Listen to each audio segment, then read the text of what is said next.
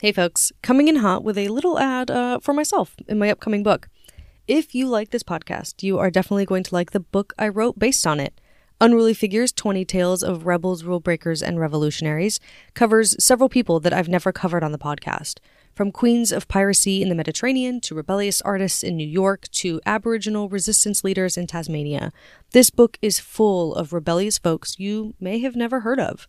It comes out wherever books are sold on March 5th. Pre-order it now. Link is in the show notes. This podcast is supported by Ritual. So, y'all, remember how I was in the hospital back in July? Well, it's time for me to admit that it was because I ate bad sushi. So embarrassing. I should have listened to my gut and not bought sushi at that random grocery store. Afterward, my stomach was so messed up from weeks of antibiotics that I knew I needed to get a new probiotic added to my regimen. That's when my friend told me about Ritual vitamins. They have Symbiotic Plus, a 3-in-1 clinically studied prebiotic, probiotic, and postbiotic that can help support a balanced gut microbiome. I started taking Ritual right away, and the upset stomach that I was getting most afternoons went away. I love that Ritual packs so much good stuff into one minty capsule. And these vitamins don't need to be refrigerated, so it's really easy to take with you when you travel, and y'all know I travel a lot. It's time to listen to your gut. Symbiotic Plus and Ritual are here to celebrate, not hide, your insides. Ritual is offering my listeners 30% off during your first month. Visit ritual.com/unruly to start Ritual or add Symbiotic Plus to your subscription today. That's ritual.com/UNRULY for 30% off.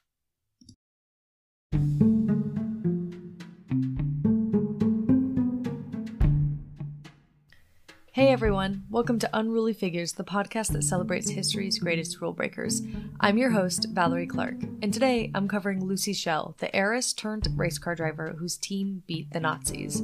If you're into Formula One, this episode is definitely for you, because the roots of that race circuit are hidden here. For this episode, I'm relying heavily on the 2020 biography of Lucy by Neil Bascombe, which I really recommend checking out if you find this episode interesting. He really dives into the history of car racing in Europe in ways that I don't have time to go into in this episode. But before we jump into Lucy's life and how she became a powerful race car team owner in France, I want to give a huge thank you to all the paying subscribers on Substack who make this podcast possible. Y'all are the best, and I really couldn't do this without you. If you want to support Unruly Figures and my mission to make interesting history free, you can do that at unrulyfigures.substack.com. Becoming a paying subscriber will also give you access to exclusive content, merch, and behind-the-scenes info on the podcast. Alright, let's hop back in time. Lucy O'Reilly was born in Paris, France on October 26, 1896. Her father, Francis O'Reilly, had become wealthy through a construction business in Pennsylvania. His family had emigrated from Ireland to the US during the Great Famine, often referred to as the Irish Potato Famine outside of Ireland. Francis met Lucy's mother, Henriette Roudet, while living in France in the 1890s. Possibly he was there on business. I'm not entirely sure why he was back in France at that point. Soon after, though, Lucy was born, and they moved back to the US. One thing that was interesting to me in learning about Lucy was that this very international background often gets translated into some strange labels for Lucy's nationality and origin. Several people called her Irish American, some French American, and many just American. Almost no one refers to her solely as French, which is strange to me because her mother was French, she was born in France, and as we'll see, she spent most of her life in France. Certainly the largest and most well-known part of her adulthood was lived in France. That her father's heritage is privileged when talking about her is noteworthy, I guess. It stuck out to me as a little strange. Of course, this is also at least in part because when asked which country she swore allegiance to, Lucy answered, "I am American." Whether this happened just once or multiple times is a little unclear, and it should be noted that she answered this way on the eve of World War I when she was fleeing Europe to the US, so I don't know, it's interesting. The reality was that through her early life, her family actually split their time between both continents, and Lucy, quote, never felt completely at home anywhere. Meanwhile, Anthony Blight wrote of her in the French sports car revolution, quote, "She remained unmistakably Irish, both in looks and temperament, combining a natural charm and vivacity with headstrong courage, obstinate determination, and a careless outspokenness." End quote. Lucy grew up with a decidedly wealthy childhood. The family could and did travel often, and she got a great education. After finishing her formal education, she returned to Europe for a grand tour in the early 19-teens, but that was quickly scrapped as World War I broke out. As an American citizen, Lucy could have easily fled to the US as soon as tensions in Europe spilled over into conflict in 1914, but instead she stayed in Paris and worked as a nurse in a hospital treating injured soldiers. The devastating injuries she saw there influenced her feelings of war in general, as we'll see later in this episode. At some point while living in Paris, she met Salim Lawrence Schell, called Laurie by his friends. He was the son of an American diplomat to Switzerland and had lived most of his life in France as well. He studied to be an engineer but didn't really enjoy it. What he loved was cross-country car racing, but he didn't have the money to participate, so he just watched and talked about it. He must have seemed a little directionless because Lucy's father tried to stop her from getting serious with him. Apparently, he said that Laurie's life seemed to, quote, consist entirely of the pursuit of pleasure, end quote. But, nothing will get a strong-willed young woman to do something like telling her not to. Lucy continued seeing Laurie, and the two fell in love. Fortunately, they were actually a really good match. Lucy had enough direction for both of them, and Laurie's engineering background and ease in going with the flow would come in handy during their car racing future. But first, the bombing of Paris in April 1915. At that point, Lucy, her mother Henriette, Laurie, and his brother all fled Paris for the US. We actually know that they probably applied for their passports to leave together because their numbers are issued concurrently. So clearly, the intertwining of the families was kind of already well underway by this point. It's unclear what they got up to between 1915 and 1917. We know they were in the US, but that's kind of it. In 1917, Lucy and Laurie returned to France to get married. World War I wasn't over yet at that point, so it's unclear what they were doing or even where they really were at this time.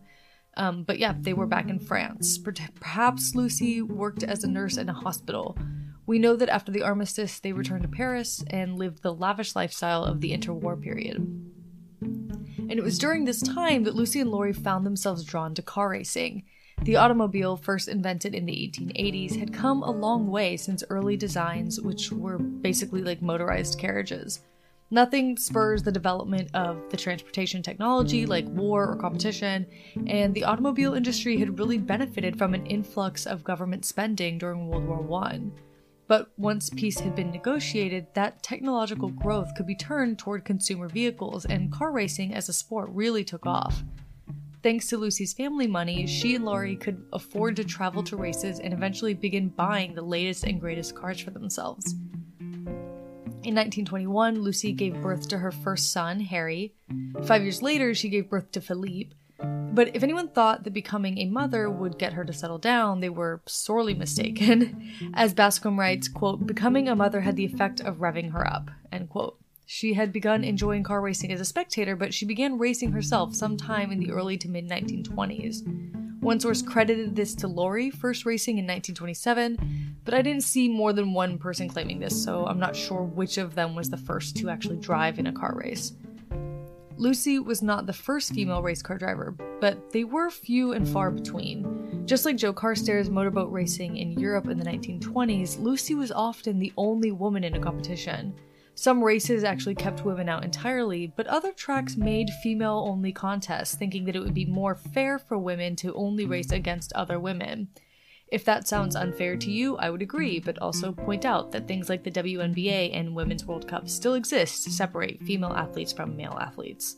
And it's worth noting, this was not behavior expected of a lady in the early 20th century. In the US, women had won the right to vote, but in France, that was not the case yet. France might have become a democracy and technically separated itself from the Catholic Church, but it was a predominantly Catholic country still and very socially conservative. The flapper, the icon of American female independence, was rare in France. Women were still expected to marry, keep house, have children, and, if they had money, act as, quote, ladies of charity. It was a strict model, and Lucy had to fight it basically every day when she woke up. This was especially true in car racing, which is still today a male-dominated sport. There were other female drivers who had come before Lucy, but one of them, Camille Dugast, had found herself banned from events due to her, quote, feminine excitability. I'm kind of amazed women were allowed to compete alongside men at all. Organizers spent a lot of time worrying about how the women would dress. I mean, what if their skirts blew up over their heads while they drove? I mean, tell me you don't understand how skirts work without telling me, am I right? In the end, women wore jumpsuits, just like the men did, but only while driving. Early female race car drivers were rarely photographed in their jumpsuits. Lucy was expected to pose for pre-race photos in a skirt and heels, and then change before the race started. Men, of course, posed in their jumpsuits, not formal suits. But I don't want to paint too rosy a picture here. Women weren't allowed to join factory teams, and many races did forbid women from participating. And several rallies only allowed female drivers if they were co-drivers with a man. Lucy didn't let any of this stop her, though. Her first major outing as a race car driver was at the Grand Prix de la Baule in 1927. She drove a Bugatti T37A and was one of 17 competitors. A woman named Charlotte Versigny was also competing that day. 14 finished, and Lucy came in 12th, so not like an amazing showing, but pretty good. Her entry into this race made her the first American woman to ever compete in a Grand Prix. She competed at the Grand Prix de la Baule again the next year with the same Bugatti and finished 8th out of 14 finishers. And then later that same year, she drove at the Grand Prix de la Marne and finished 6th, so she's clearly getting better with each race. Lucy's first major win was at the Coupe de Bourgogne Voiturette race in 1928. Manufacturers used the term voiturette to describe the smallest cars in their lineup, but voiturette races were races specifically for a specific kind of small car, like three-wheelers or lighter cars weighing less than 800 pounds when empty. The top speed for these cars was usually around 45 kilometers per hour or 30 miles per hour, which seems kind of slow today, but was astonishingly fast back then. Lucy was clearly hooked on driving. She had the resources to drive the best cars outfitted to her specifications, as well as the grit to drive those cars in kind of harrowing conditions. She became known as a tough competitor, and not just tough for a woman. In fact, just before one race, she broke her arm in several places, and her doctor told her to forfeit, but she participated with her arm in a cast and very nearly won. In 1929, Lucy began following in the footsteps of other, quote, groundbreaking speed queens like the Godasse de Plomb, Violet Morris, and the Bugatti queen Helene. These women were particularly talented at the longer races. They set several long-distance speed records and participated in many endurance races during their careers. Lucy had already gained a huge reputation for being tough. See broken arm story. And she was a fierce competitor, and so she followed her female predecessors into long-distance endurance races as well. Her favorite race became the Monte Carlo Rally, quote, a challenge that, as one chronicler remarked, appealed to those looking for trouble. Rallies are endurance races in the extreme. Over several days, drivers start in various different cities and then converge on one city, racing on surface streets all the way. The Monte Carlo Rally is, I believe, the oldest rally of this kind. It was first raced in 1911 and is still going on today. It wrapped, actually, on January 23rd, 2023, but you can watch the 2024 one this coming January. Competitors start from different cities, then gather in Monaco, the ones that didn't break down at least. What would be a pleasant and easy drive during the summer becomes a harrowing run through wintry conditions in the mountains as competitors try to make it back to Monaco in under 4 days. There are no service stations along the way either. Competitors carry basic car maintenance tools in their cars with them and hope for the best. Many competitors drop out due to wrecks every year. So this was Lucy's favorite race, and she attempted it numerous times. By the early 1930s, she was one of the most well-known and highest-ranking female drivers in Europe. In fact, in the 1932 race, Lucy and Laurie were accompanied in their car for the Monte Carlo Rally by a reporter named Jacques Marcillac, who worked for Le Journal.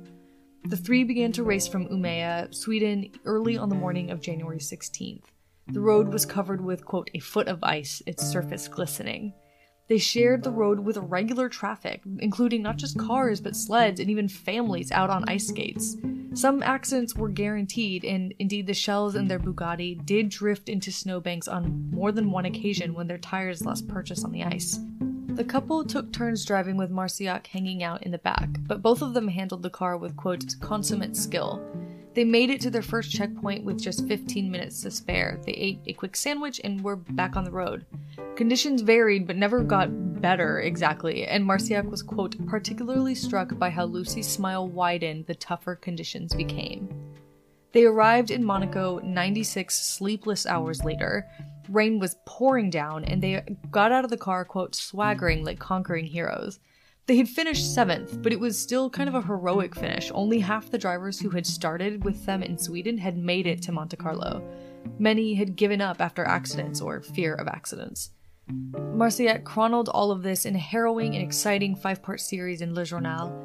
Though Lucy was already well known in racing circles and in upper echelons of society where her wealth granted her access, his coverage made her a name most French people at least recognized. If you read French, I'm sure you can find this coverage somewhere online. He concluded with the line, quote, "The dream has ended, life must resume." Little did he know how prescient that would be for France in the 1930s. The interwar period seemed like a dreamy relief for a while, but a man named Adolf Hitler was rising to power in Germany at the same time, and real life would come crashing down on them soon. But that wasn't at the forefront of Lucy's and Laurie's minds just yet. All this time, Lucy and Laurie had been driving Bugattis in their races. They were good cars, but in 1933, Lucy was on the lookout for a new one. She found it in Delahaye. Even a year before, partnering with Delahaye to build a race car would have been unthinkable. They were pretty but stayed. French car historian François Joly described their cars as, quote, "the perfect car to drive in a funeral procession." Woof. It was a bad time to have this reputation. The worldwide economic crisis was putting several automobile companies out of business. France had boasted over 350 manufacturers, but by the early 1930s, only a few dozen of those car manufacturers remained. And the only manufacturers who had a reputation for fast and cool cars seemed to be surviving. But in 1932, Madame Desmarais, widow of one of the original partners and still a majority shareholder, gave Charles Weifenbach, the Delahaye production chief, marching orders to save the company. Her direction was, quote, "If you can't build automobiles in quantity, build fewer but better ones. Win races to make the marque better known and to sell more luxurious and expensive cars," end quote. It was good advice. The very next year at the Paris Salon de l'Automobile, Weifenbach and the Delahaye company debuted the Delahaye 134 and 138, two small and sleek car models. The 134 had a 4-cylinder engine and the 138 had a 6-cylinder. People went crazy over these cars and orders streamed in, handily saving the company from immediate financial ruin. Lucy and Laurie were there too, and after seeing the new cars, they sewed straight into Weifenbach's office on Rue du Banquier. They ordered 2 custom 134s for the next rally season, requesting that the larger 6-cylinder engine be placed in the lighter 134 design. Little did Lucy know that this was actually already in Delahaye's plans. The idea had always been to field competitors in the races the next season, and that particular build was the most obvious way. But Weifenbach didn't want to give away the surprise, so he told Lucy that it would be impossible, and that he could have a custom rally car prepared for her using the 134, which he called the 138 Special. However, Weifenbach not only failed to deliver this car in time for her to compete in her favorite Monte Carlo rally in January 1934, but he had supplied that very car to his own factory driver, Albert Perrault, who placed 24th out of 114 in the Monte Carlo rally. Lucy was furious. She felt sure that she could have done better given the same equipment. Then Weifenbach revealed even worse news. 2 of Lucy's rivals in the all-female San Rafael rally would be receiving the 138 Special before Lucy would. The rage she felt at this probably inspired her to absolutely trounce the women in her significantly less powerful Delahaye 134. She finished 4th overall. So Lucy did something a little sneaky and a little genius. She told all her rich friends to go to Weifenbach and to make the same request she had, the 138's more powerful engine in the 134's lighter body. Apparently, having several orders for the same car inspired them to work on it a little faster, as well as not cut Lucy out of the custom car that she wanted. The eventual result was the Delahaye 135, a great car for racing. Now, at the exact same time, someone else in Europe was thinking hard about how racing could be used for fame and fortune, and unfortunately, that person was none other than Adolf Hitler. On February 11th, 1933, just 12 days since taking leadership of Germany, Hitler opened the Berlin Motor Show. There, he vowed to, quote, slash the taxes and regulations that were suppressing the motor industry, to align its growth and development with aviation, to build a nationwide highway system, and to dominate international motorsport, end quote. Germany was experiencing a financial crisis on another level from what the rest of the world was dealing with at the time. Everyone was suffering, but Germany's economic woes after World War I had bankrupted the country. And it was on a platform largely about economic recovery that Hitler was elected to office. So this claim was like par for the course with him. However, manufacturers like Mercedes-Daimler-Benz also knew that Hitler wasn't stopping at flashy and fast cars. This was part of a larger plan to reinvigorate the German military, contrary to promises signed in the Versailles Treaty at the end of World War I. Car racing was truly just the first step. As Bascom writes, quote, "Wins on the international stage would provide a marketing bonanza, particularly when it came to growing the export market." To support this car racing marketing mission, the Reich split 1 million German marks between Daimler-Benz and Auto Union, a conglomerate of 4 car companies including Audi. They were given their orders to create winning car races that could make Germany look good. Lucy watched this development with anxiety, exacerbated by France's seeming inability to have a government or, contend with its own fascist forces. The French government was, quote, in shambles, with prime ministers and their cabinets rising and falling in months as opposed to the usual, years. With memories of World War I fresh in her head, Lucy worried that Hitler's growing strength and France's growing weakness meant the two countries were on a collision course. In 1934, Lucy finally raced a Delahaye at the Paris-Nice Rally. The race took 6 days, from March 24th to March 30th. She finished 8th, the top woman and the top American in the race. The cars ahead of her were a Hotchkiss, a Panhard, a Ford, a Bugatti, another Panhard, and another Hotchkiss. It was a great showing, and she won the Coupe de Dame for it. The next day, at the Automobile Club de Nice, she was celebrated for her, quote, admirable virtuosity in the race. Also celebrated that day was a driver named René Dreyfus. He had entered a smaller race that was part of the rally and won it with a Bugatti. The two had never met before that day, but they were familiar with the other's reputation. René probably knew Lucy's sons better. They were always hanging around racetracks, even when Lucy wasn't racing. The two chatted and became friends that day, not aware that they were forming a partnership that would go down in history. René was a very talented driver who had only been racing for a little while at this point. I think his first big race was 1930. Born in 1905, he was almost 10 years younger than Lucy, but he had shown such promise at the Monaco Grand Prix in 1930 that he was kind of revered among French drivers.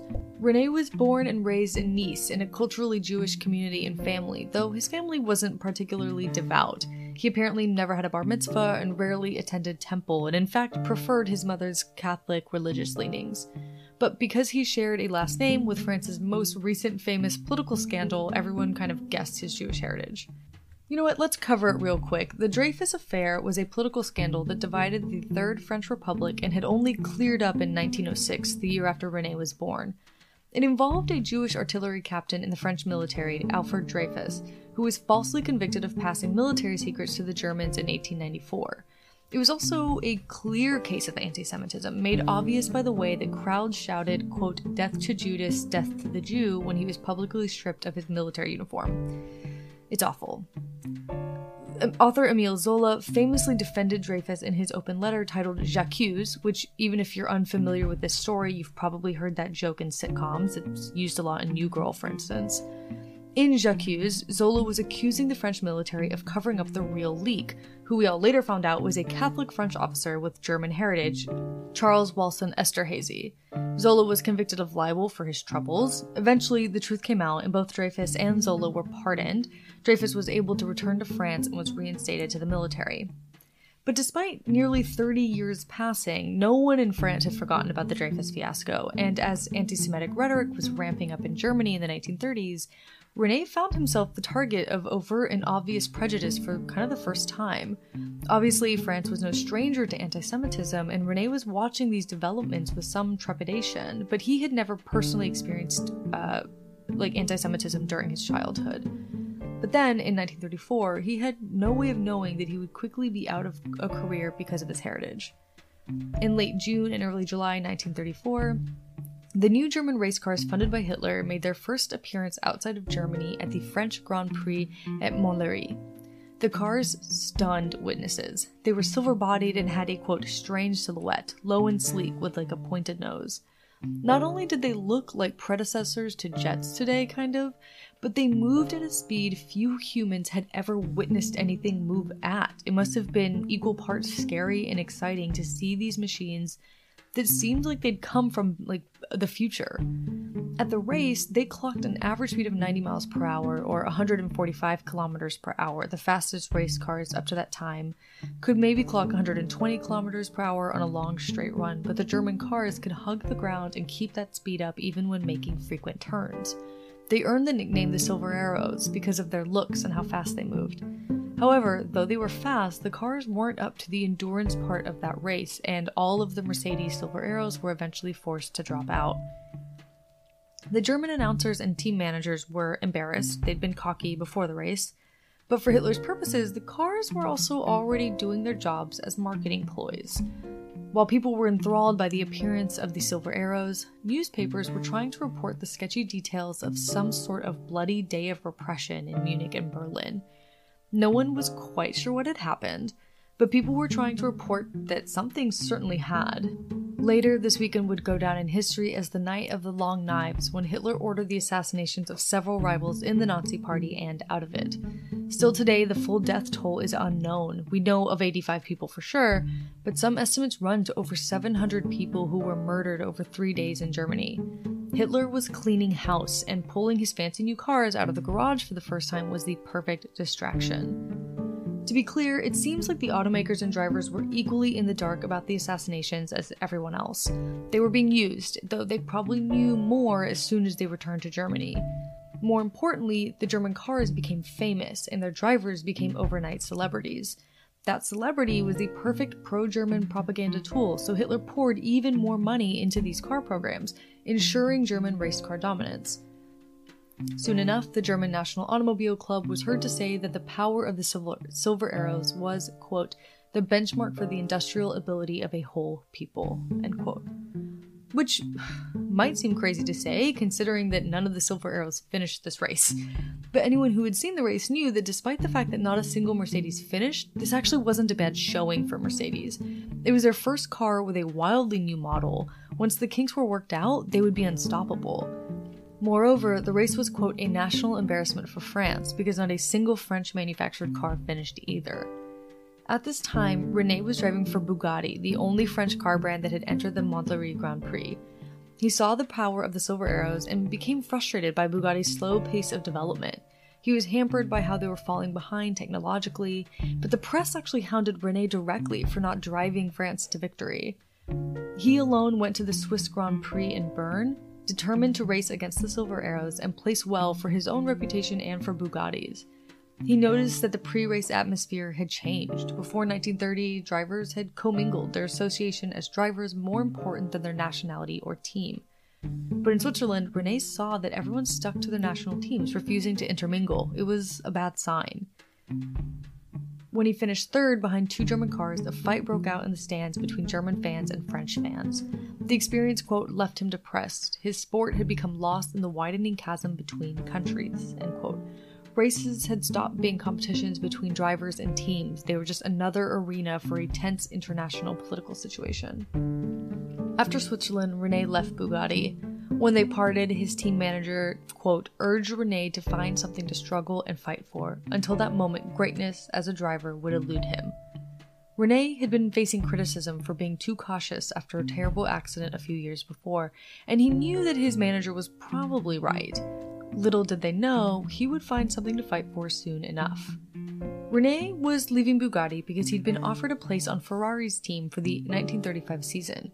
It was a better team and a better car, but it didn't matter. The Silver Arrows fulfilled their promise of figuring out the endurance portion of the race. Soon, the podiums at every race in Europe and North Africa were filled by German competitors finishing 1, 2, and 3, though René did manage to finish second at Monaco. At the Belgian Grand Prix, René spent so much time just short of passing the Silver Arrows that he actually grew sick from their poisonous exhaust fumes and had to quit the race early. He compared the fuel to chloroform, and his eyes and mouth were so irritated by whatever they were using in their gas that he had to bathe his face in milk to soothe his skin. This was not a common issue. This was something going on with the weird German gas. Around the same time, during the 1935 season, Lucy's Delahaye 135 had undergone a series of improvements. She'd been placing well in all the races she entered, including placing third at the 1935 Monte Carlo Rally. Though she was focused on her own endurance races, she was also watching closely to what was happening on the Grand Prix circuit. She was also starting to think about the next stage of her career. Nearly 40 years old by this point, racing probably wasn't as comfortable as it used to be. These multi-day rallies required drivers to barely sleep or eat for days at a time, and that wears a person out. I'm 32 and I can't imagine doing it. I'm sure that at 38, Lucy was starting to think that maybe she wasn't going to be doing it for much longer. She began putting together the framework of a racing team. She had the money from her family wealth to finance whatever initial seed money that she would need. And more importantly, after a few years of working together, she really felt like she had found a partner in Weifenbach, someone she could depend on to reliably supply her with the right cars. Plus, plenty of other drivers had formed their own teams, why not her? At the same time that Lucy was starting to think about getting her own team formed in time for the 1936 season, Renee was realizing that it had been a mistake to move to Enzo Ferrari's team.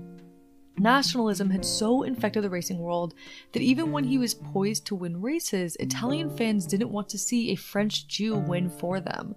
On at least one occasion at the Italian Grand Prix, Renee was poised to win, only to be asked to relinquish his car and therefore his place in the race to his Italian teammate Tazio Nuvolari, so that an Italian could win in an Italian car at an Italian race. Nuvolari came in second. They were teammates, so Renee was probably polite about the whole thing, but I think we can all imagine how frustrated he must have felt. Had he been driving, Ferrari could have won, bringing glory to the Italian national team, but they had decided that they would rather have second place with an Italian Catholic? It must have been very hard to stomach. And then came the blow. Mussolini demanded an all-Italian team for the 1936 season. Renee was out. He and his wife Chouchou moved back to Paris. Without the money that he would need to race as an independent, Renee was momentarily adrift. But he was soon recruited to be the team captain for Talbot Lago, who was creating a team to compete in sports car races. Though the title was flashy, the reality was that Renee was there to babysit a young driver named Jimmy Bradley, whose dad edited the famous magazine Autocar. Jimmy was, realistically, a mediocre driver. And worse than that, the Talbot car was plagued with mechanical troubles, and soon after Renee signed with them, he probably realized that 1936 was not going to be a winning season for him. More importantly, he really missed the Grand Prix circuit. Around the same time, Lucy was ready to launch her new team, all driving Delahayes. She called it Blue Buzz, and she and Laurie were both drivers. She also recruited Germaine Roual, a 28-year-old French female driver, and veteran French driver Joseph Paul. Germaine Roual is an especially fun driver that maybe I'll return to someday. She arrived at races in a leopard skin coat with her dog in tow. In January 1936, Lucy was competing once again in the Monte Carlo Rally. She and Laurie had 2,400 miles to drive from Athens through Hungary and Austria before, hopefully, arriving in Monte Carlo in her Delahaye 135. The weather was warm, which boded well for their ability to finish. Though they hit bad weather in Vienna and Salzburg, they still entered Monte Carlo on schedule. The next part of the rally was a performance test, featuring, a test that involved turning a figure 8 around 2 pylons at very high speeds. The Shells posted a time of 1 minute 5.4 seconds for the test, blowing away the competition that had come before them. Lucy could practically taste it. Winning the Monte Carlo Rally might finally happen. But then, Romanian driver Petre Christe in his Ford V8 beat their time by about half a second. He won the 1936 Monte Carlo Rally and the Shells settled for second. But Lucy was devastated by this. She was almost 40 and she had a feeling that her chance to be the first woman to win the Monte Carlo Rally was basically over. The next month, Lucy performed poorly at the Paris Saint-Raphael all-female race. Her only consolation was that Germaine Roual won, securing Blue Buzz their first team win. Then at the Paris-Nice rally, Lucy suffered a series of bad days of driving. The actual racing between the cities was fine, but she was struggling with the performance tests. Roual, who was also competing for Blue Buzz in the rally, was performing well, and Lucy's competitive streak with her own teammate almost got her killed. Lucy took a turn on the course way too fast and almost launched her car off a cliff. She spun out of control, losing a ton of points and finishing 33rd out of 34. That Lori actually won in the end, securing another win for Blue Buzz, probably cheered her up, but not much. In addition to these losses, 2 other events in early 1936 convinced Lucy that it was time to stop driving to focus on managing her team. The first was the new Grand Prix formula for 1937 to 1939. Charles Faroux, a longtime commentator on French motorsport, had lamented that the new formula, which established a sliding scale of weight to engine ratios, would let the German teams with their unlimited funds from the Reich win handily. He also complained that the French government was not matching the pace of investment that other countries were putting into their cars, leading to further French racing weakness. Lucy heard this and agreed.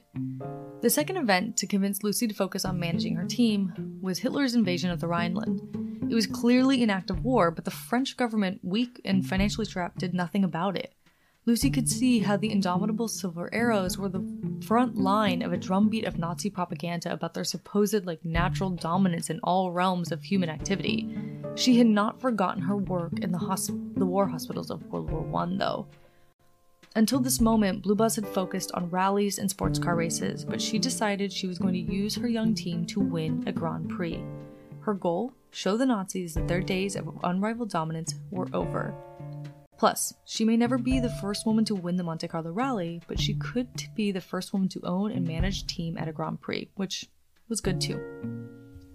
Her mind made up, Lucy went to Weifenbach and told him her plans. He may have had some doubts as she laid out her plans to form a Grand Prix racing team. Lucy herself had raced in a Grand Prix, but not for a while, and this shift in focus was a far cry from what other car manufacturers in France were doing at the time. Only Bugatti was still fielding Grand Prix cars.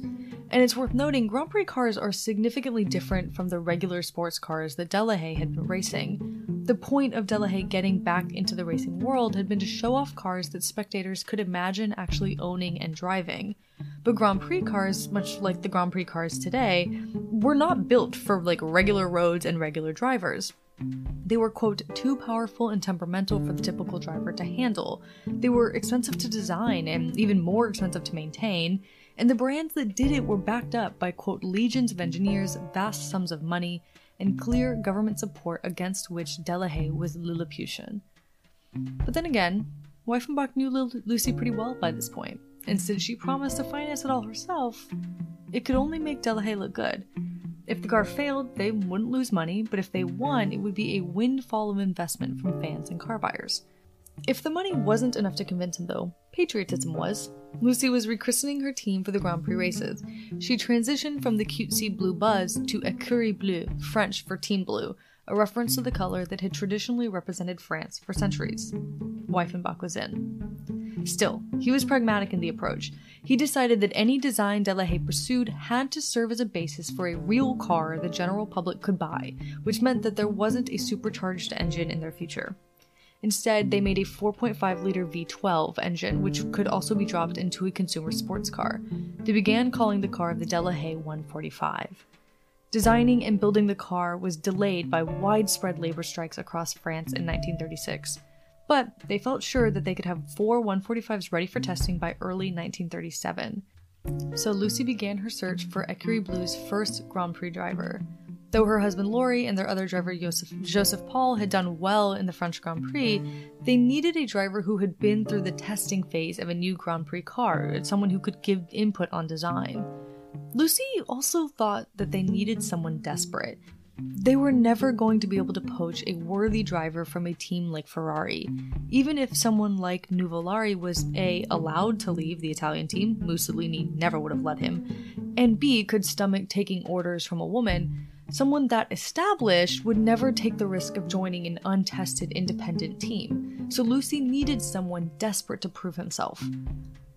I don't know why I'm building up this suspense, you all know where this is going. There was only one driver that fit the bill, René Dreyfus. She knew he was a driver with, quote, finesse and intelligence, plus, quote, great precision who could teach a class on holding a line.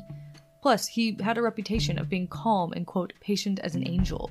He was the perfect candidate for a fledgling team testing a car to beat Germany. When the two met, Lucy knew she had to blow him away. Though he was 10 years younger than her, he was not a young new driver, he was experienced. By then, he had driven for Bugatti, Alfa Romeo, and Maserati. He was not going to be easily impressed. What she wasn't sure of was his estimation of her. I mean, they knew each other, but she didn't know what he thought of her. Luckily, Renee was impressed by her and what she'd achieved so far with Delahaye. He also knew of her wealth and that the team would have anything they needed to succeed. He would have, quote, a salary, his pick of other drivers, and the freedom to develop and test drive the new car, end quote. Together, they could put Renee on top and stick it to the Germans, which was something that they could both be proud of. What I love is that together, they could be outsiders who won. She, a woman in a male-dominated sport, he, the only Jewish man in the Grand Prix. It had to be a very tempting image. So Renee signed on to Écurie Bleue and test driving began. He had his flares of doubts. Delahaye was building a Grand Prix car from scratch, and Lucy had no experience on the Grand Prix circuit. But the gamble was worth it, and Renee liked Lucy's, quote, brashness and unswerving passion. On December 10, 1936, Lucy and Weifenbach announced to the press the formation of Écurie Bleue with Delahaye cars and Renee as their lead driver. They initially planned to first race in the 1938 season, giving them a full year for testing. And then, 3 weeks later, the French government announced the $1 million prize. On December 31, 1936, the French government was finally going to do what the Reich had been doing for years. They were going to put money into French automobile makers who were building a car for the Grand Prix. It was explicitly done to raise France's profile. The money was actually about 1.5 million francs, but the, quote, $1 million prize sounded much better. The government actually set up 2 contests, too. The first had a deadline of March 31, 1937, just 3 months later. Whichever car completed the fastest 16 laps at the Montlhéry Road Circuit would win 400,000 francs. The car had to meet a minimum average speed of 91 miles per hour, or 146.5 kilometers per hour, which was easily done by that point. The car also had to meet a formula standard and engine limit, but the deadline was far too soon for most manufacturers to design a whole new car engine for the race. Conveniently, Bugatti already had a car that met the formula standard and engine limit. Clearly, the scales were being heavily tipped in their favor. It was basically designed to be a grant to Bugatti without actually being one. So everyone kind of ignored the first contest and turned their attention to the second contest, which had a deadline of August 31st, 1937. And the victor there would win the 1 million francs. The prize would go to the car that completed the fastest 16 laps at the Montlhéry Road Circuit, but this time without the formula standard or engine limit. Obviously, Delahaye would enter alongside most other French car manufacturers. One French historian wrote, quote, "It was to catch the imagination of the French public as no other motor racing event has succeeded in doing, either before or since. A drama on a national scale playing on some of the deepest human instincts and emotions, passion for sport, admiration of skill and prowess, love of country, and all that brought to the boil in a cauldron fired by that most magical of all motivators, lust for money." While Lucy and Weifenbach prepared for the $1 million prize, she sent Laurie and Renee to compete in the Monte Carlo Rally in January 1937. Renee had never competed in a rally, but he thought that the 25 mile per hour average speed would feel almost peaceful after the high-octane speeds of a Grand Prix. Plus, he and Laurie were quickly becoming friends, and competing together could only cement that. Renee was, of course, wrong about his peaceful predictions. He and Laurie chose Stavanger as their starting point on the way to Monte Carlo that year, and the weather was awful. They drove through one of the worst winter storms in decades. Renee had never raced on ice before either, but he sure got plenty of practice, getting to know the Delahaye car very well in the process. Together, they finished 5th overall. All that spring, they worked on the car design, racing to get it ready for the August 31st deadline. They worked and worked, finally creating a light magnesium V12 engine that weighed about half of what a standard iron engine that size would have weighed, but it provided 50% more power and turned 1,000 RPM faster. And if you don't speak car, I don't really, I'm just quoting things, it was a better engine. It was a much stronger, much faster engine, and the fact that they did it in just a few months speaks to how good their designer Jean-Francois was. Meanwhile, Renee kept racing all spring, representing Écurie Bleue in the 135s that Lucy had raced. But all season long, they were, quote, bedeviled by accidents and mechanical failures, leaving Bugatti and Talbot to dominate the French sports car races. But true to his reputation, Renee was unfailingly tenacious and positive about their prospects. On June 25th, the Delahaye 145 arrived at Montlhéry for testing for the first time. Lucy, careful this time, called no press for the event.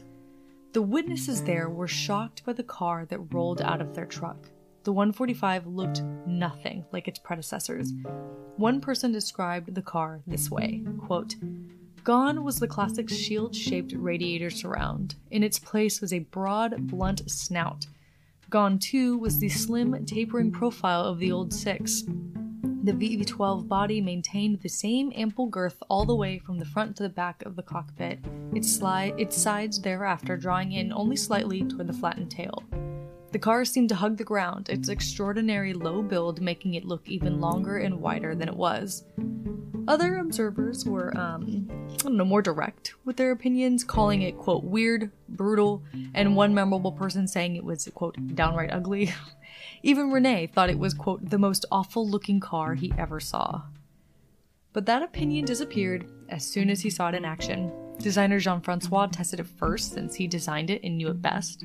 As Rene watched, he said, quote, "She's pretty, is she not? She rides low and gives a beautiful impression of power," end quote. Once Francois was sure the car wouldn't blow up, he let Rene do the real test drive. After a slow lap to get a feel for it, Rene sped up to 126 miles per hour and began putting the car through its paces. Most worryingly, after half an hour, the engine overheated. Even at 126 miles per hour, the 16 laps necessary to win the 1 million francs would take much longer than 30 minutes. The car was not ready. The designers kept working on it. Just over a week later, the car returned to Montlhéry for the French Grand Prix, the 145's very first race. Observers didn't know what to make of it. Autocar wrote that the 145 looked like a winged beetle. No one knew how it was going to perform. There were still many unresolved problems, and they made themselves known by the second lap. A cylinder was misfiring, then 24 spark plugs needed to be replaced. Suddenly the oil pressure dropped, and the car went from purring to limping. By the 7th lap, Rene knew he had to abandon the race. A few weeks later, Rene raced the 145 again at the Grand Prix de la Marne. The engine was doing better, but that time a tire blew, causing the car to spin dangerously off the track. Rene was fine but furious, and Lucy not much better. But they both knew that the races were really just another form of testing for the million-franc prize on their way to defeating the German Silver Arrows in 1938. Starting in late July, Lucy insisted that the Écurie Bleue team all but move into the Montlhéry racetrack. There was just over a month until the deadline for the prize, and they needed to devote every second to it. First, they began reducing the 145 to its essentials, even taking out the second seat to help reduce weight and make it easier for the car to meet the average speed limit. Soon, reporters began camping out as well, speculating as to who might take the prize. Bugatti had won the first 400,000 francs earlier in the spring, but they hadn't even done it easily, despite the test being rigged for them. So that summer, it seemed like it could still be anybody's game. Rene knew that he needed to average 5 minutes and 7 seconds per lap to have a shot at even qualifying for the prize. The car had to be at a standing start, too, so he would certainly lose time on the first lap while the car got up to speed, meaning that he would need to go much faster than the 5 minute 7 second average for several laps to make up for that. Moreover, that was just the minimum speed they had to go. The prize would go to whoever did it the fastest, not the first one to achieve the 16 laps at the minimum speed. The second half of August was tense. Bugatti planned to make their attempt on August 14th with their champion driver Jean-Pierre Wimille. But then, Wimille was in a terrible car accident on his way from Provence to Paris for the attempt. He would recover, but whether he could by August 31st was unknown. He had internal injuries and a concussion that left him with severe headaches for weeks. On August 18th, Rene was feeling that the 145 was ready to make the attempt, only for the gearbox to suddenly break. It would take several days for them to fix it. John Bugatti was getting nervous as the days in August dwindled down. He put an older driver, Robert Benoit, in the car they had prepared for the prize. The 42-year-old was skilled and had won several Grand Prix in the past, but he didn't make the cut. His fastest times were too slow to meet the minimum average speed requirements. After the attempt failed, Benoit admitted that Wimille would have done it faster and fervently hoped that he would recover in time to make the attempt. Meanwhile, in the papers, reporters wondered publicly where the other French manufacturers even were.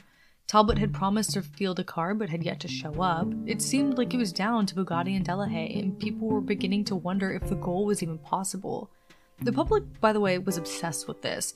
Not only was it an exciting challenge, high speeds, 1,000,000 francs, but it was also like a welcome distraction from the loud drumbeat of war coming from their neighbor, Germany.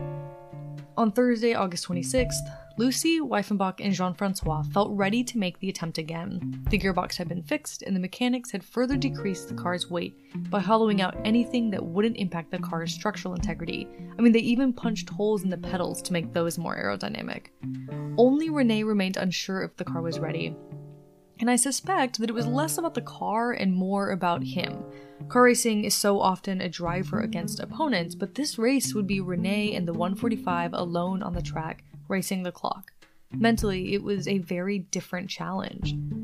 There were genuine issues with the car too, René claimed. Weifenbach disagreed, and late that night, after René went home, Lucy and Weifenbach called René's wife, Shushu. They chatted for several minutes, but she assured René that it was nothing. The couple went to bed. Then, at 5:30 a.m. on the 27th, Shushu woke him up to inform him that it was time. He'd be trying for the 1 million that day. He tried to back out, but she told him it was too late. The official timekeepers were on their way to the track, and the press had been informed. Soon, all of France would know that he was trying that morning. Clearly, she and Weifenbach, and probably Lucy, had seen that René was procrastinating. Nervous. It was a lot of pressure, so they forced his hand. René was angry at this backstabbing double-cross. He was even angrier when he began to suspect that the team had deliberately made him mad so he'd be more aggressive during the run. Then he was even more furious when he realized how easily he had been played. But he couldn't disappoint everyone by simply refusing to show up, so he went. When he arrived, the engine was already warm and everyone was already there.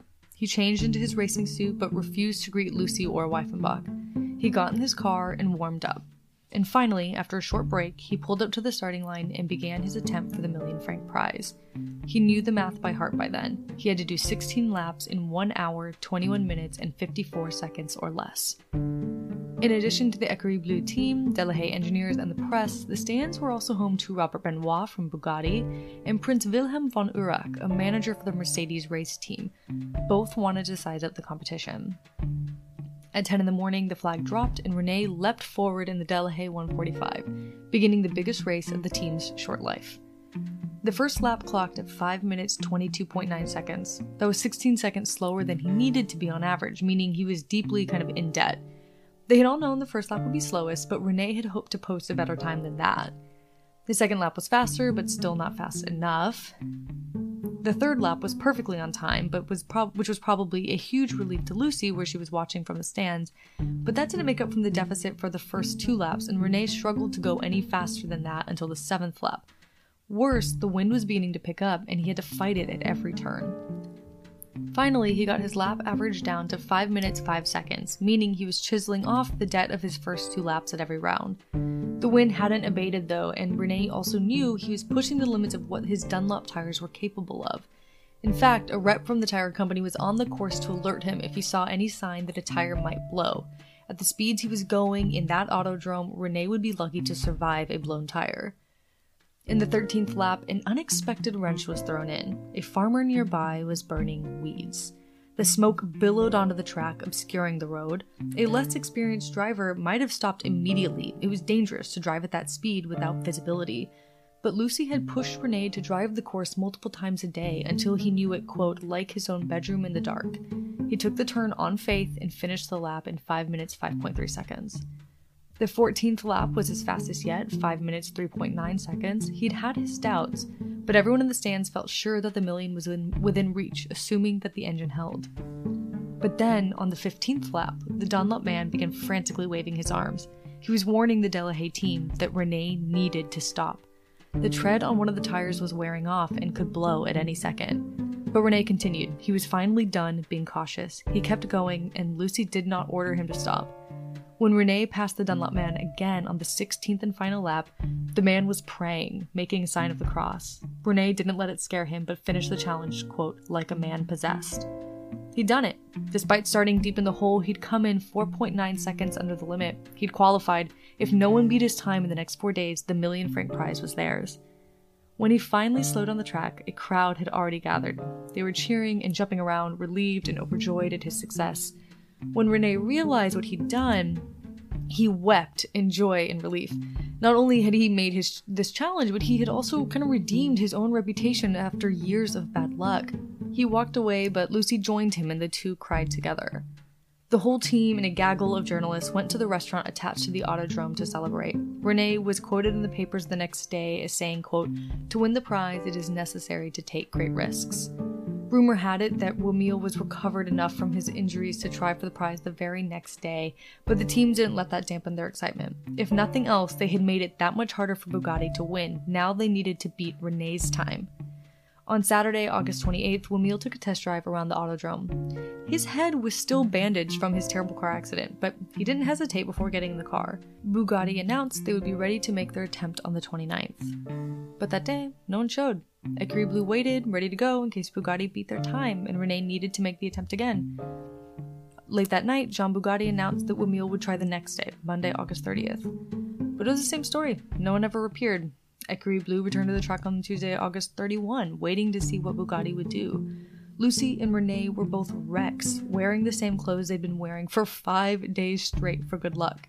Renee drove the car around the Autodrome a few laps just to have something to do, but mostly he and Lucy fretted, and she was struck by the terrifying possibility of a strategic gambit.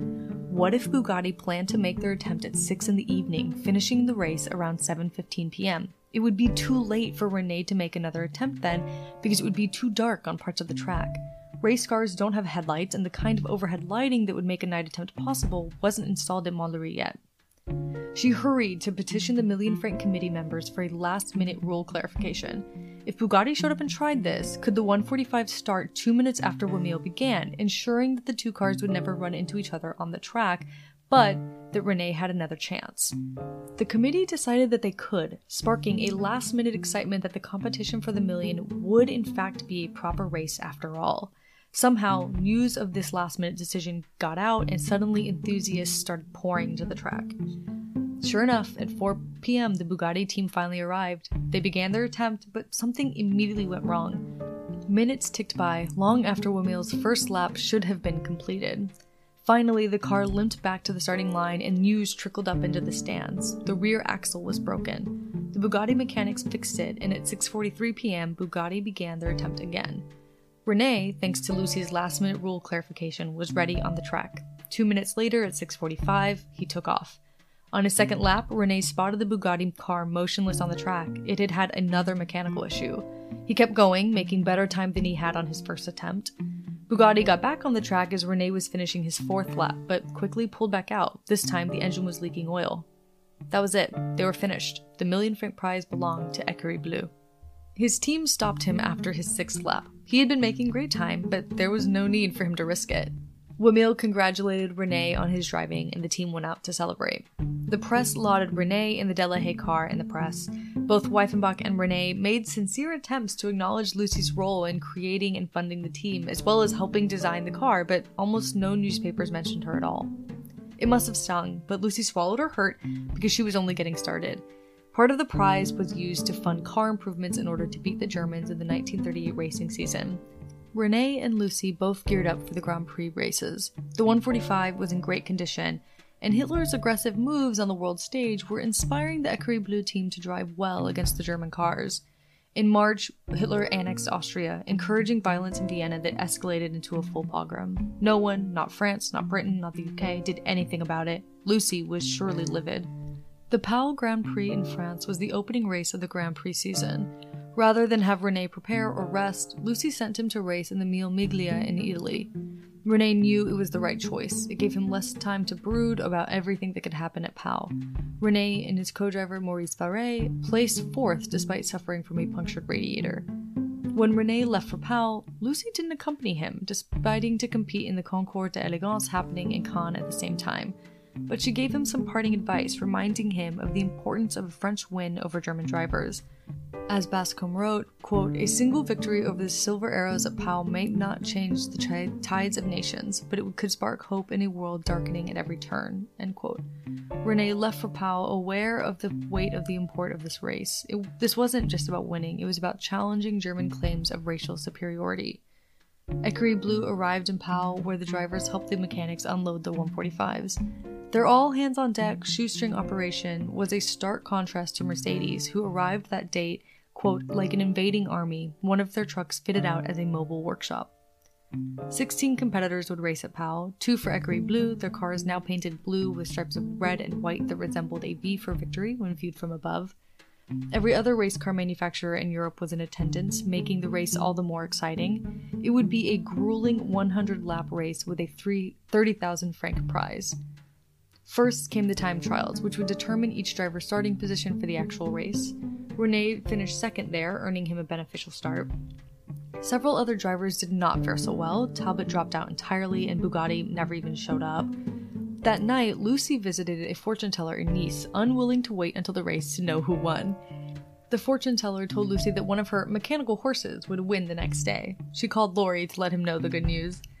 It's worth noting that Lucy was rather famous by this point, and the fortune teller might have known her on sight. There's a chance that she just told her what she wanted to hear, but it made Lucy happy. Meanwhile, in Germany, Wilhelm Kissel, chief executive of Mercedes, needed a Mercedes win. In a speech, he said, quote, "Victory in the Grand Prix was not only a victory of the driver and builder in question, but always at the same time one of the whole nation. Clearly, a defeat for Mercedes would be a humiliating defeat for Germany." When the morning of the race dawned, René followed his pre-race ritual. He took off his wedding ring and watch, triple-knotted his shoelaces, then clipped off the end to prevent snags on the pedals. He arrived at the course soon after, ready and relaxed for the 2 p.m. start. More drivers had dropped out overnight, leaving the field winnowed down to only 8. For all intents and purposes, it was Delahaye versus Mercedes, and as an extension of that, France versus Germany. When the race began, German driver Rudi Caracciola leapt away from the starting line, easily taking the lead. René kept on him tightly, following the plan he'd laid out with his team: stick close to Mercedes for the second place, then pass when they inevitably needed to refuel.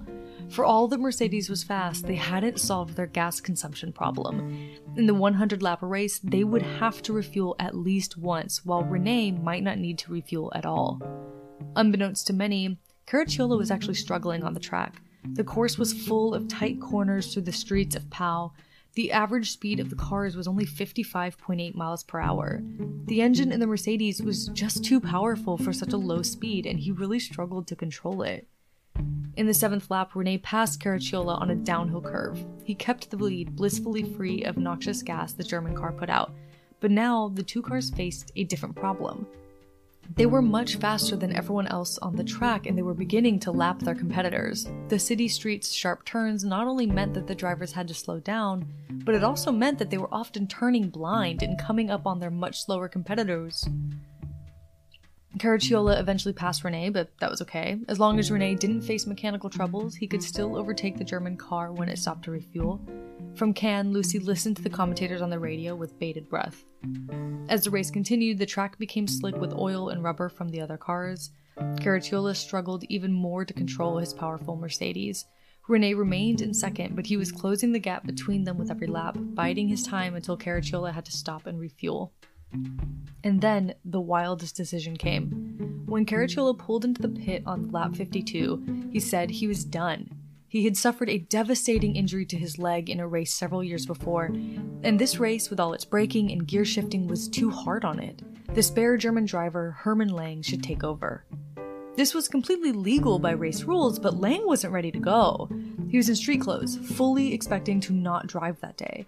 While the mechanics refueled the car, Lang changed as quickly as he could. By the time he got back on the course, René had been in the lead for a full minute. When René noticed the name had changed on the lap board, though, he interpreted Caracciola's withdrawal differently. He believed that the man couldn't stand to be beaten by a French car, let alone one driven by a Jewish man named Dreyfus. Even if Caracciola wasn't anti-Semitic himself, the Nazis wouldn't have it. Annoyed by this, René's anger pushed him harder. Unfairly, René had also been driving for over 90 minutes by this time. It was grueling, and he was tired. Lang was coming in fresh. He knew this was where a simple mistake would cost him victory. But for now, that victory seemed assured. He was increasing his lead with every lap. Lang would have to drive like a man possessed, but there was only so much one could do driving on city roads.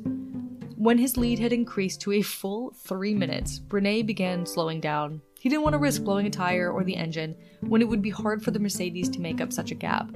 The laps slipped by pleasantly, and suddenly it was over. He'd won the Grand Prix and set a new record time as well. More importantly to him, he had triumphed over Mercedes with a convincing margin of 1 minute and 54 seconds. So much for German preeminence or Jewish inferiority. Rene had won handily. It's easy to imagine Lucy screaming in celebration in Cannes. I wish she'd been in Pau. It was such an important race for her, for France, for the fight against fascism. 2 weeks later, Rene won another Grand Prix in Cork, Ireland. No German cars competed that day, but it still cemented Delahay's ascendancy over all the other marques. He'd beaten a Bugatti and a Maserati. And he'd done so while, quote, being sprayed from hot oil from a gearbox leak, which sounds both incredibly painful and really dangerous. But then, that's the whole sport of race car driving, I guess. Unfortunately, Écurie Bleue didn't fare that well for the rest of the season. Many of the races contained long straights where the Mercedes power could be unleashed to carry the team into full podium finishes. However, in the only 2 races that the German teams didn't win, it was Rene and the scrappy Écurie Bleue team who stood up to them. At the end of the season, Rene still earned the title Racing Champion of France, thanks to his 2 Grand Prix wins, as well as his 4th place finish at Mille Miglia and a 1st place finish at La Turbie. In the middle of the season, the French government announced another million-franc prize. This time, it wouldn't be awarded based on a race or a competition, but based on some loose measure of merit.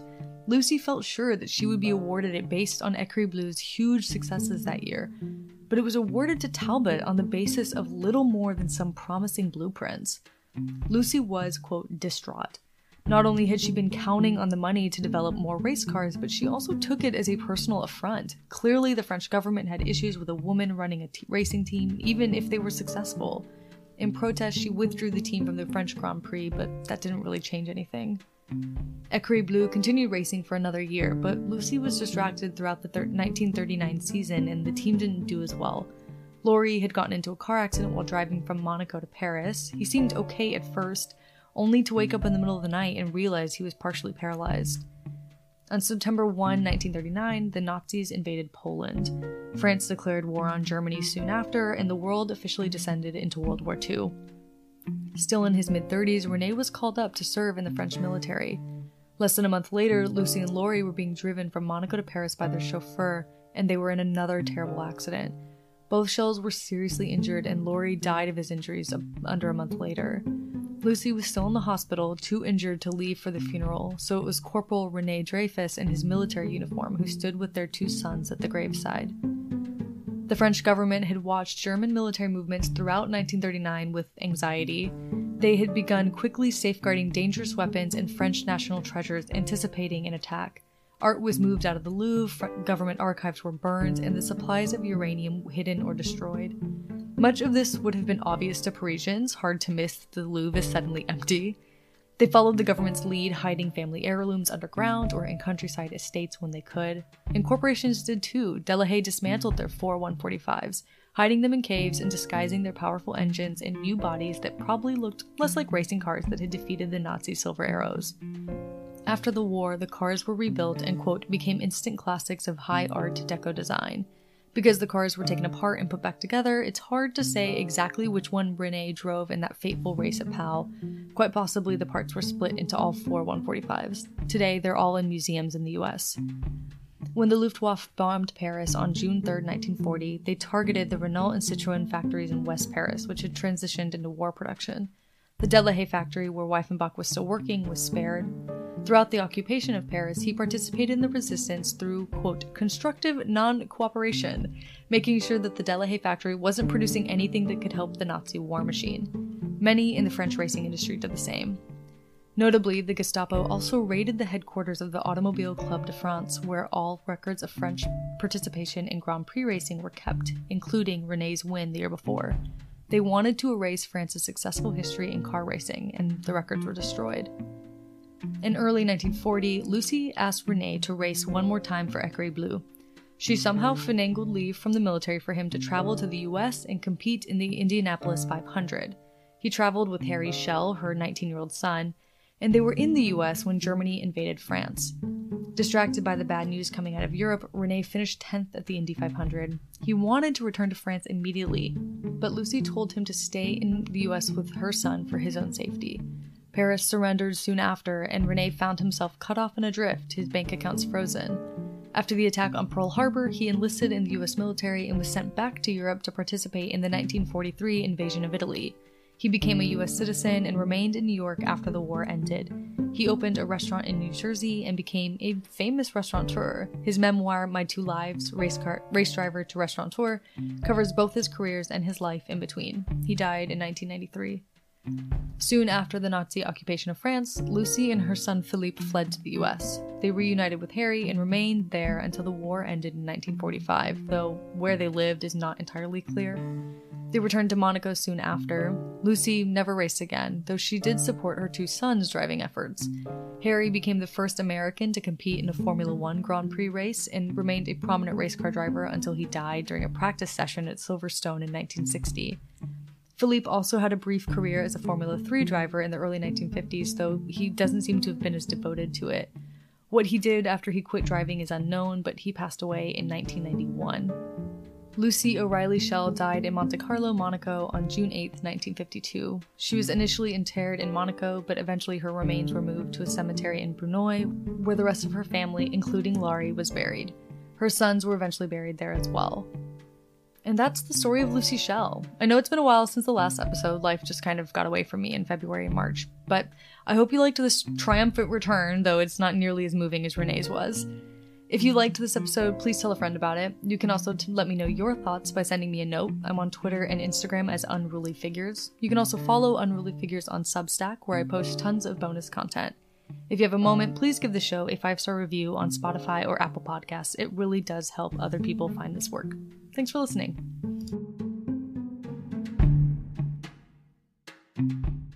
Thank you to everyone who has liked and subscribed to Unruly Figures. I'm told that this is where credits go, but Unruly Figures is researched, written, recorded, edited, and produced by me, all by myself. So if you are into supporting independent artists, please share this with at least one person you know. If you're feeling really generous, rate this show and leave a review for Unruly Figures on Apple Podcasts. It really does help other people find this work. If you want to subscribe, you can do that wherever you get your podcasts. You can also follow me on Instagram and Twitter at Unruly Figures. Come hang out. If you want to see photos related to today's episode, come find this episode's transcript on Substack. It'll be full of photos. While there, you can also subscribe for ad-free episodes and behind-the-scenes content. That's all going to be at unrulyfigures.substack.com. That's unrulyfigures.substack.com. Until next time, stay unruly.